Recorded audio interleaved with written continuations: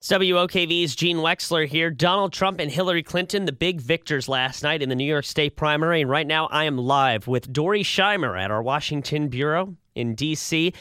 Dori, really, it doesn't go any other way. Donald Trump and Hillary Clinton are the big victors in New York. It didn't seem like the other candidates really had any momentum last night. No, it didn't. It was a huge night last night for both Hillary Clinton and Donald Trump, but in really different ways.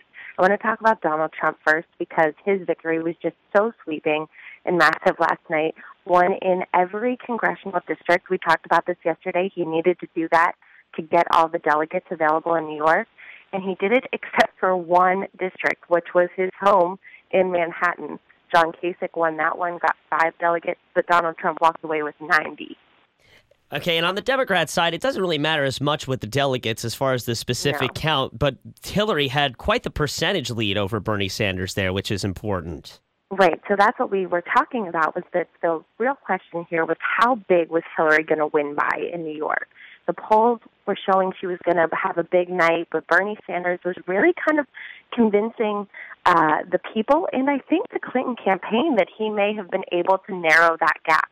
That really was not the case. She won 57.9% to his 42%, so about a 16% win, which was huge and bigger, really, than some of the polls coming out in the past week. Dori, for the last minute or so, let's talk about what's next. Tuesday, a number of states vote, but Pennsylvania seems to be the biggest contest there. What are you looking to? That's right. Coming up next, this is big. Hillary Clinton needed a win. She had been on a 7-state losing streak, and she really needed this momentum.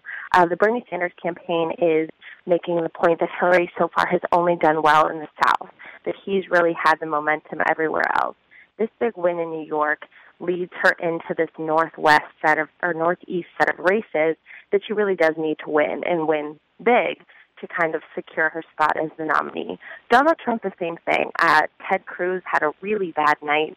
He lost in the suburbs of New York, which a lot of experts are saying, you know what, this is exactly what Cruz needs to do in the suburbs of Philadelphia, the suburbs of Pittsburgh. He needs to win those areas, and if New York is any indication, he's not going to be able to do that.